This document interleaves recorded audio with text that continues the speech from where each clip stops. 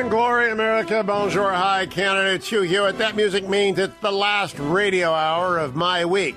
That means it's the Hillsdale Dialogue, where once a week I go high and I go back in time and I go to important issues that endure with one or more of the great voices that reside within the Hillsdale college ecosystem. All things Hillsdale are at hillsdale.edu.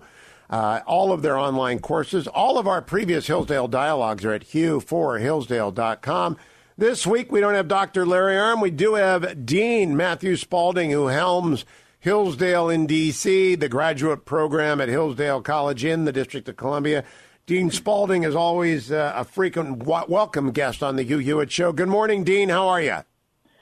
Good morning, Hugh. How are you? I've got Georgia on my mind. You and me both. I like to begin after this 10 days of extraordinary stress with an open-ended question. What do you think? What are you thinking about the most? Well, I think particularly one thinks of next steps and where things go. But I think it's important to back up for a moment and put this in perspective. If you look at the what happened, let's set the presidency aside for a moment. Let them do the recounts. Let them figure that out. Let's hold it in place for a moment. Look at everything else.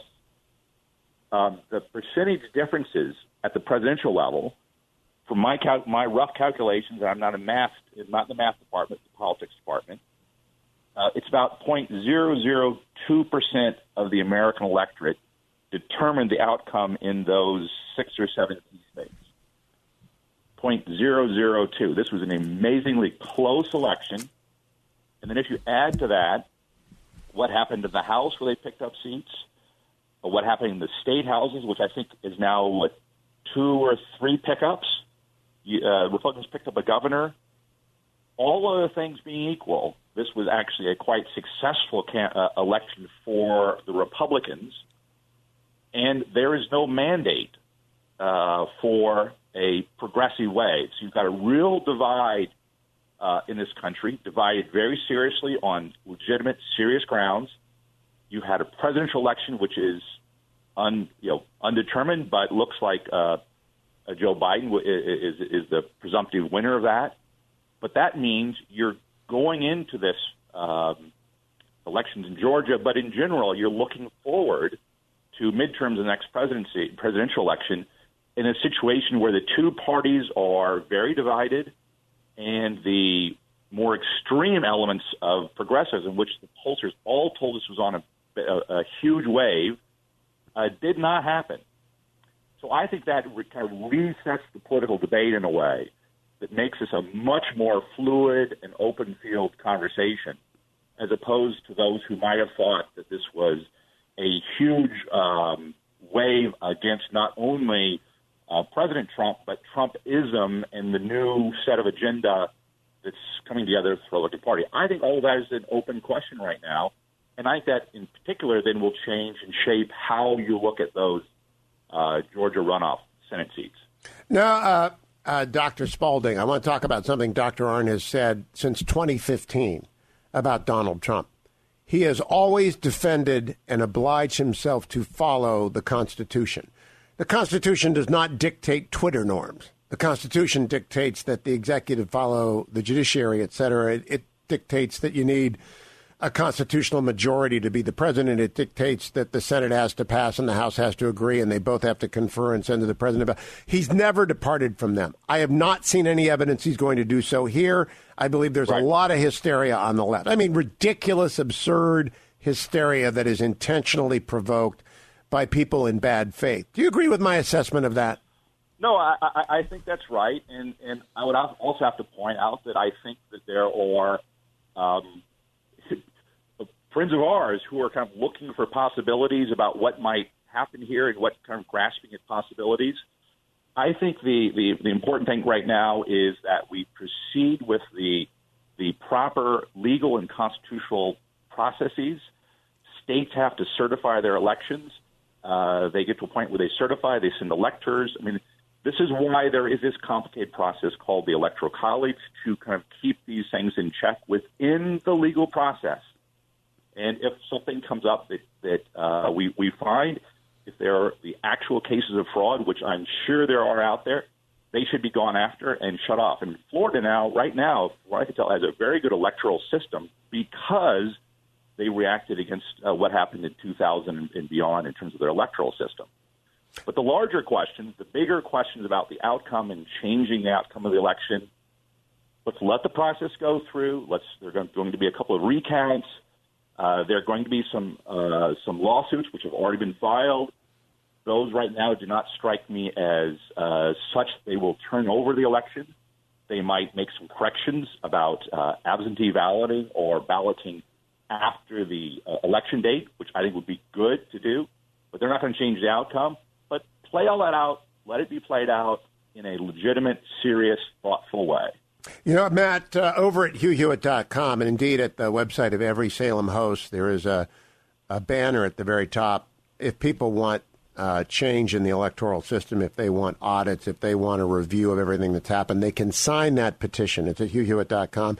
And it's got words in it that I wouldn't have used. I didn't write it, but I know what the genesis of it is, which is frustration at the obvious malignancy of some areas in the country when it comes to transparency and of dysfunction in other areas of the country simply because they're outdated and they're run by just incompetent buffoons.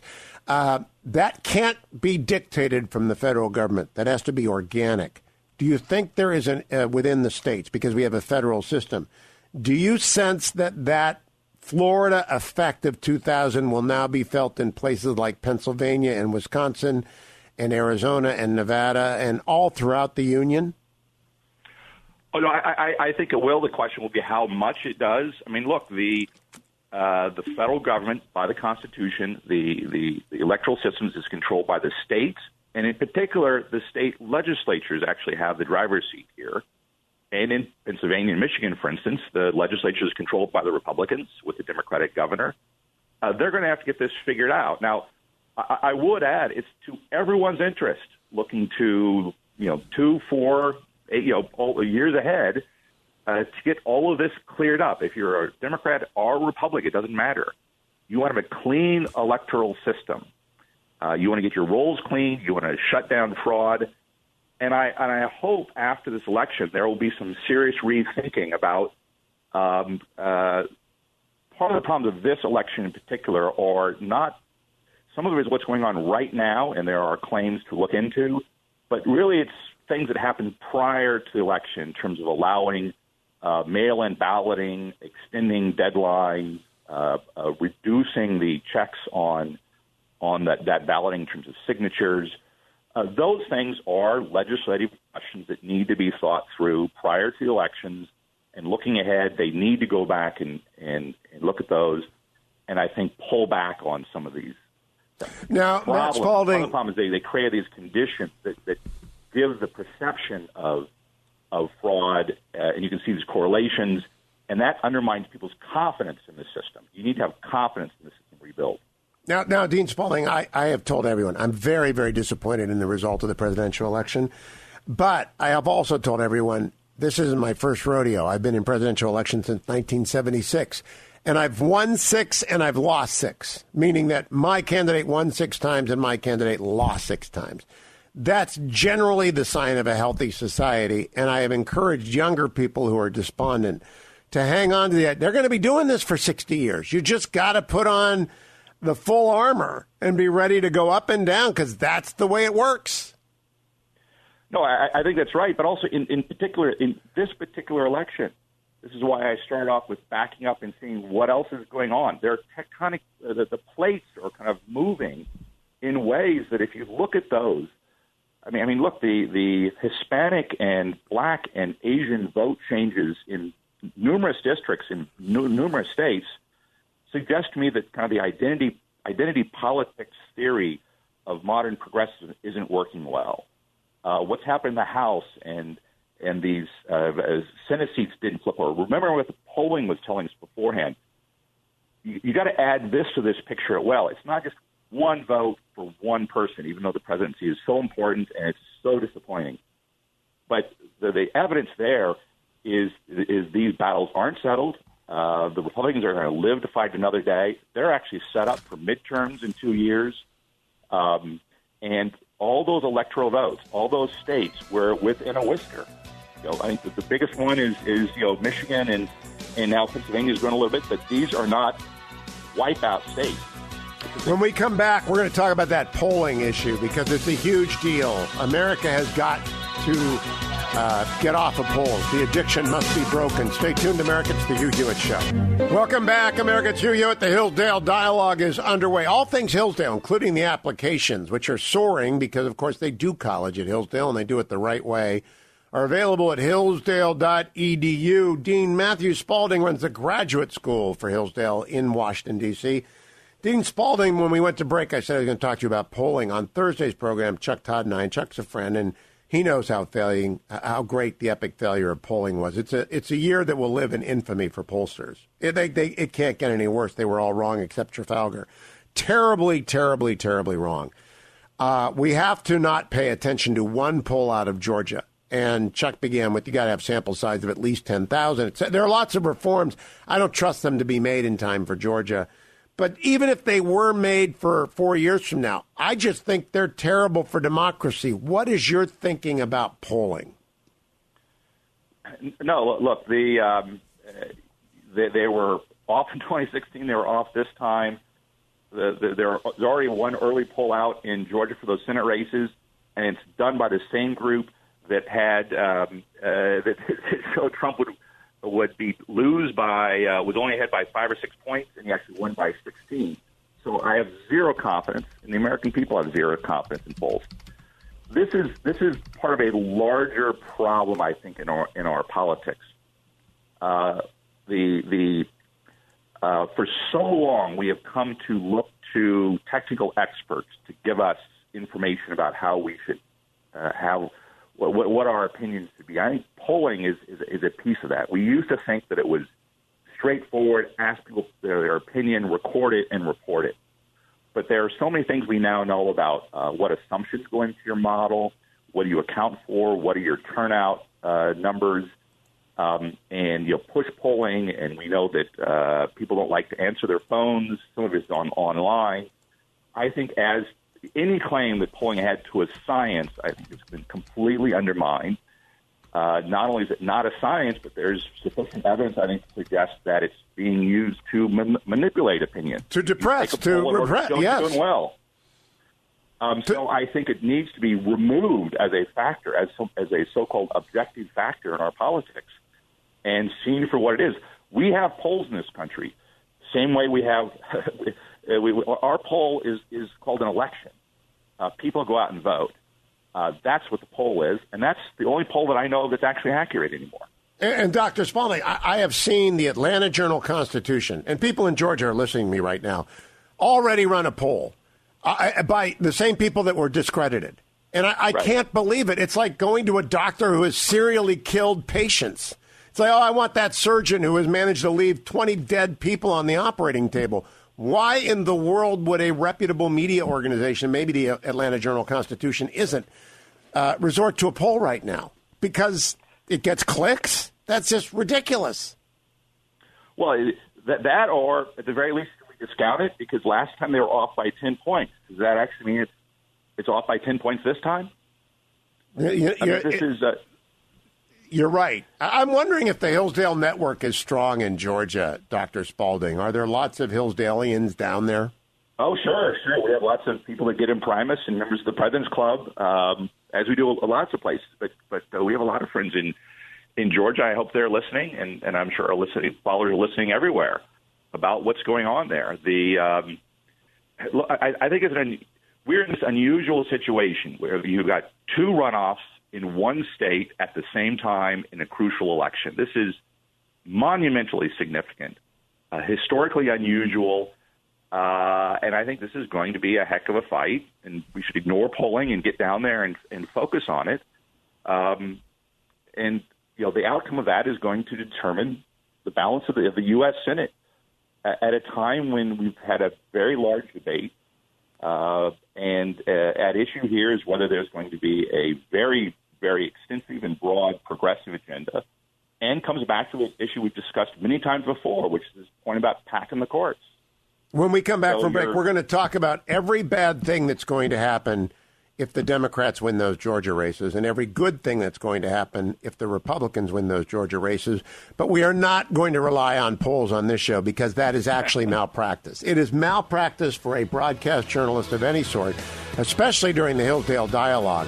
If you want to reform the election system, go sign the petition at hughhewitt.com. But if you want to know what is going on, stay tuned to this Hillsdale dialogue. I'll be right back with Dean Matthew Spalding, all things Hillsdale at hillsdale.edu. Welcome back, America. Hugh Hewitt, joined by Dean Matt Spalding. He is, of course, in charge of the graduate program of the Hillsdale College in D.C., the Kirby Center at Kirby Center. You can also find an application to the graduate program at Hillsdale in D.C. at hillsdale.edu.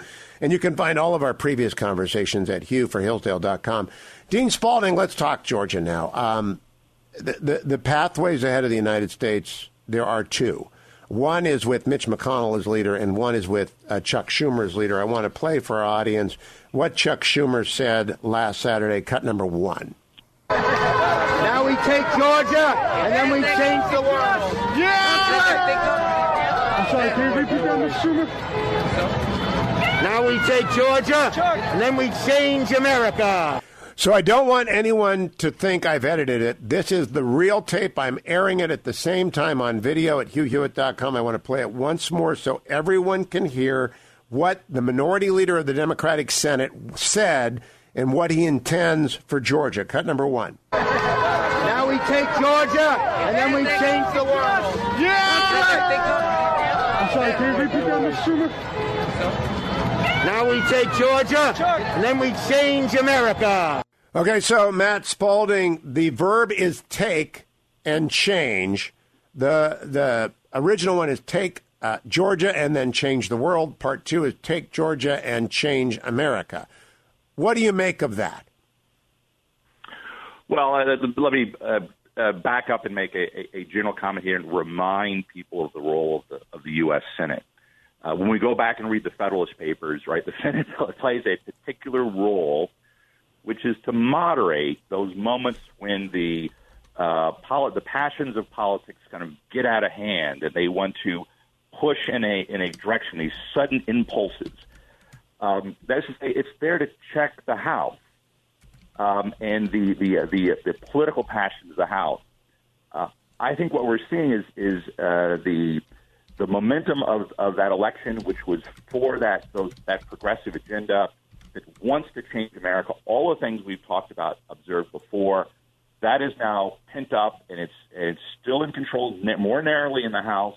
But they're trying to proceed on the notion that they have a mandate and they want to push it into the Senate.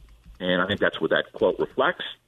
And I think the question here is whether the Senate should be understood to play a role in checking that immediate passion. All of our conversation about how there was not a mandate in this election. It's a divided country. There are many signs that Trumpism is alive and well. They picked up a lot of seats in the House. All of those are signs that actually what should happen here is this should not be a discussion about Trump or Biden in Georgia. This is a discussion about what's the legislative pressure for their agenda, which will be put on a President Biden.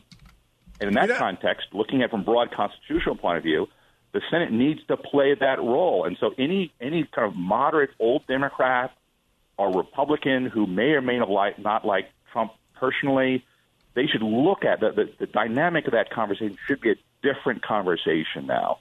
And I think that Schumer quote really shows you where that legislative majority in the House, that passion wants to go, and he's part of that Democratic base, I think. So what are the different paths, Matt Spalding? What happens if Mitch McConnell is the leader of the Senate because the Republicans win both of these races in Georgia? Kelly Loeffler and David Perdue are reelected. What is the path ahead if Chuck Schumer becomes the majority leader of the Senate because the AOC light John Ossoff and the radical Reverend Warnock win those elections? Well, I think if they win those elections, they've got a majority. They got 50 in the House. The vice president will give them the 51 they need. All the agenda items talked about throughout this election. not only large legislative actions, such as the Green New Deal, but the things I worry about more is when you start making some structural changes to the system. They would get rid of the filibuster. I have no doubt, even though that Senator Manchin said he doesn't like that idea, they'll pull him into that. They'll get rid of the filibuster. Once you get rid of the filibuster, now it's open to adding D.C. and Puerto Rico so you get more senators and packing the court. And they'll figure out some way to do that without it being so obvious, I think. But also other things, changing the Electoral College or adjusting how it works through allowing states to have compacts. So all those things are back on the table. I think the best outcome for here is keep a Republican majority in the Senate. You're going to have a narrow Democratic majority in the House. You've got divided government. This is actually going to be better for a potential Biden presidency. He is just seen in this election. This was a close election. This was not a mandate for the progressive base of his party. He's already talking about moderating his cabinet appointees. He's already thinking about what that might mean. And lo and behold, I think you actually might see more things happen on some reasonable things if a President Biden and a Senator Mitch McConnell are working together. That's going to put immense pressure on the House. And all of a sudden you've got the workings of constitutional government again, and they're working together. Now, Dean Spalding, I don't believe. Well, let me preface that. A lot in the media are calling this a, quote, base election in Georgia, meaning that all the Republicans are going to turn out and all the Democrats are going to turn out and they're going to vote for the Republicans and the Democrats respectively. I reject that. I believe this is really about a left-right election and that center-left Democrats will vote for the Republicans because they do not want, and I'm just going to run through it, a packed Supreme Court. There are lots of Democrats that do not want to reduce military spending. There are lots of Democrats that do not want the new Green Deal. There are lots of Democrats that do not want to see skyrocketing taxes. There are lots of Democrats that don't want to end Medicare as we know it and make it single payer. There are lots of union Democrats. I mean, this is not a base election. Or defunding the police. So do you share my opinion that to call it a base election is to deny volition to the Georgia voters to be smart enough to know what's on the table here? No, I completely agree. I think that's why the dynamic of the whole conversation has changed. I think it's another reason why the polling is completely meaningless. If the presidential question is resolved, and I think by then it will be resolved. It'll be resolved as we go through this. That removes that piece of it, and so now you're literally talking about whether you want to give unified government to one party to do all of those things. And I think that will be a unified government will be driven by the legislature rather than the presidency. Senator Biden would be a relatively weak president. And so I think that's precisely what the question is. I don't think it is about Trump versus Biden. I think it's about who controls the government and what kind of agenda and where are we going. And that kind of question, I think, is a very different question. I think that the mix of voting will be very different.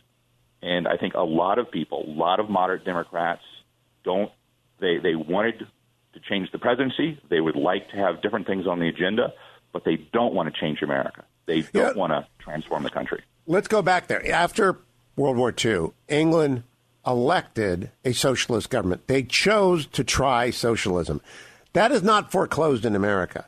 I just don't believe two-thirds of the American people want to do that. I think if this is actually explained in detail, Georgia will repudiate Ossoff and Warnock. I really do believe that if it's explained in detail. We should send roses to Chuck Schumer. I want to play it again. Cut number 1. Now we take Georgia, and then we change the world. Yeah! I'm sorry, can you repeat that, Mr. Schumer? Now we take Georgia, and then we change America. What do you think he means, Dean Spalding? Well, I've seen that tape many times, and one of the things I find amazing about it is he was actually willing to repeat it. Yes, double down. So it wasn't a hot mic that caught it. He said it. A reporter asked him to repeat it, and he repeated it loud and clear. By transform, they mean this whole array of things. The deep progressive agenda here is to structurally change the country. It's not merely it will raise taxes because there's a lot of things they want to do, but they want to really change how the country operates in a radical way by getting the court out of the way, adding more senators so you undermine the role of the Senate. They would like to change the nature of the Senate if they could. This is precisely the kind of passionate-driven, interest-driven faction that the American constitutional system was meant to check. What are the checks on that?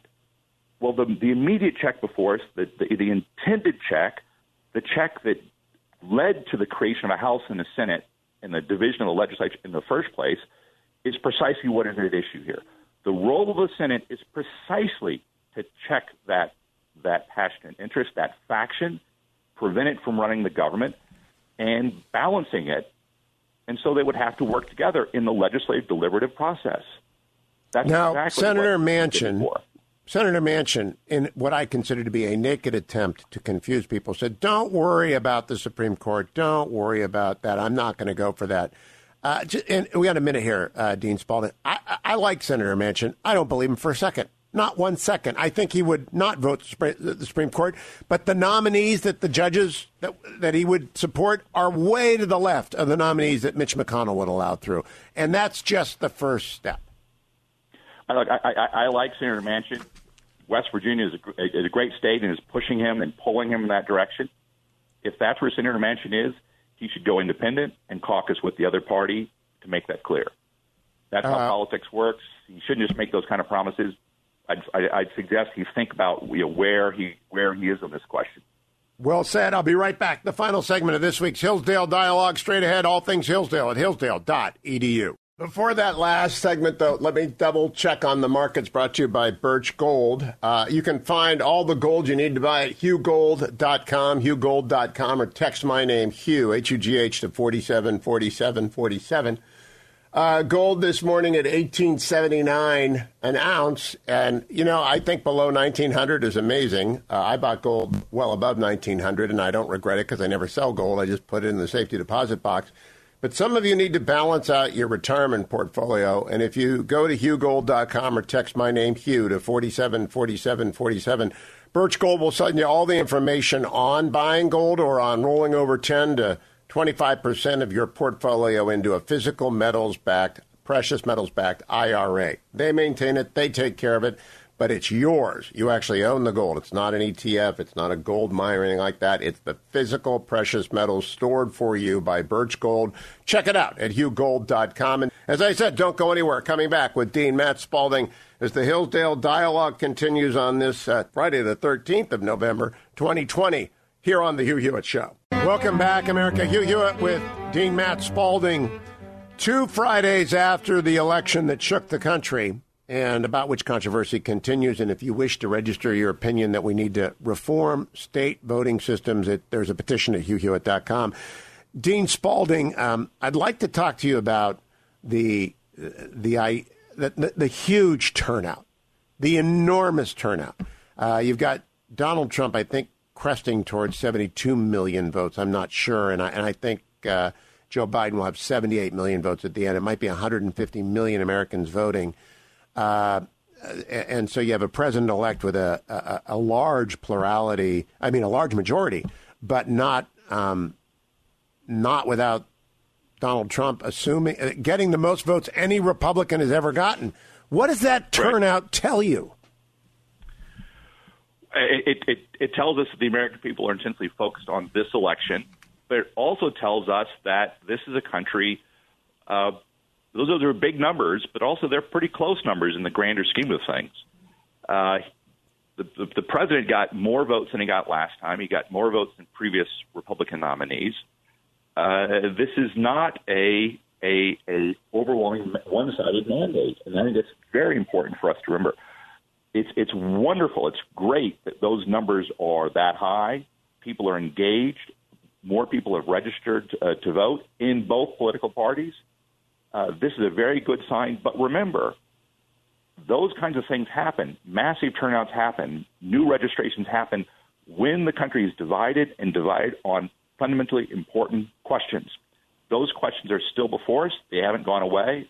One side does not defeat the other side. Indeed, the questions, what kind of country, where are we going, what kind of constitutional system, does the rule of law matter? All of these questions, they're still on the table. They're before us. I think they're before us in Georgia, but they will be on the table in 2 years and 4 years after that. This is by no means a closed question. One could argue that Donald Trump, having kind of pulled back the curtain and kind of turned over a lot of the kind of status quo of our politics, now leaves an open field for these political debates to be had and to have clear conversations. And we have the attention of the American people. That could be a very good sign for our politics, in my opinion, and I welcome it. I do, too. I want to close by talking a little bit about 100 years hence, what they will say about what we are living through now, because we can look back at 100 years and see the Great Dispute of 1876 clearly. We can see the era of Lochner clearly. We can see lots of things clearly. I don't think we can see clearly yet how this era is going to be written about 100 years hence. Do you, Dean Spalding?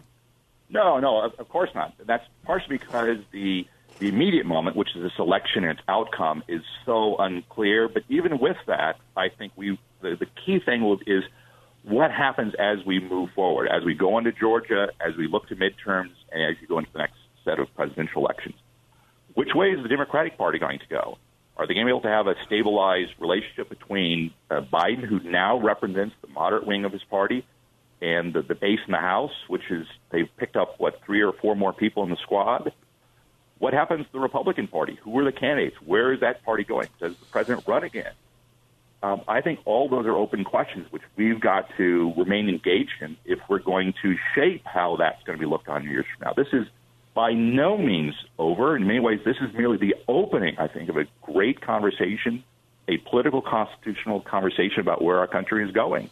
You know, Matt, I've heard the president-elect described not as a moderate, but as a centrist within the Democratic Party, meaning he has moved, as the Democratic Party moved left, to the left. He's not a moderate, but he tries to keep his party together. Do you think that's accurate? That's probably a better way of putting it. I don't know that he has a deep ideological mindset of his own, but I will say that one way to keep him as a centrist is precisely to have a Republican Senate to cause that check. If you lose the Senate and the Congress is 100% Democratic, they are driven by an ideological position and opinion, and they will push him. He went with them in the primaries. In the election, he was a little bit more nervous, but he will go there if he needs to go there.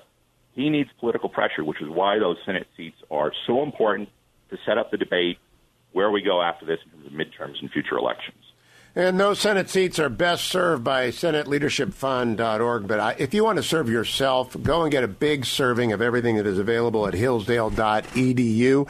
Hillsdale.edu. Dean Spalding, we got less than a minute. Is the college going to convene a symposium on everything that's happened? I'm sure we will. We talk about these things. We're talking about them now. We will convene. Courses will convene. We will continue, and I think this will be a keen conversation about the future of the parties, and we'll have something to say about that, not in a partisan sense, but I think in what this means for the future of our constitutional republic. And I think things look right now like we're going to have that conversation, and that's for the good of all of us, good for the country, and we want to be engaged in that conversation. And good for the world. Good for the world. Hillsdale.edu. If you want a foretaste of that, all of the courses and the offerings that are available at Hillsdale.edu. Thank you, Dean Matt Spalding, running the Kirby Center and the graduate program for Hillsdale in D.C. Thank you, America, for listening. A big thank you to Adam and Harley, to Ben and Dwayne for a great week of work after 2 great weeks of work. In fact, after 20 years of great work. We'll be back on Monday for the next Hugh Hewitt Show.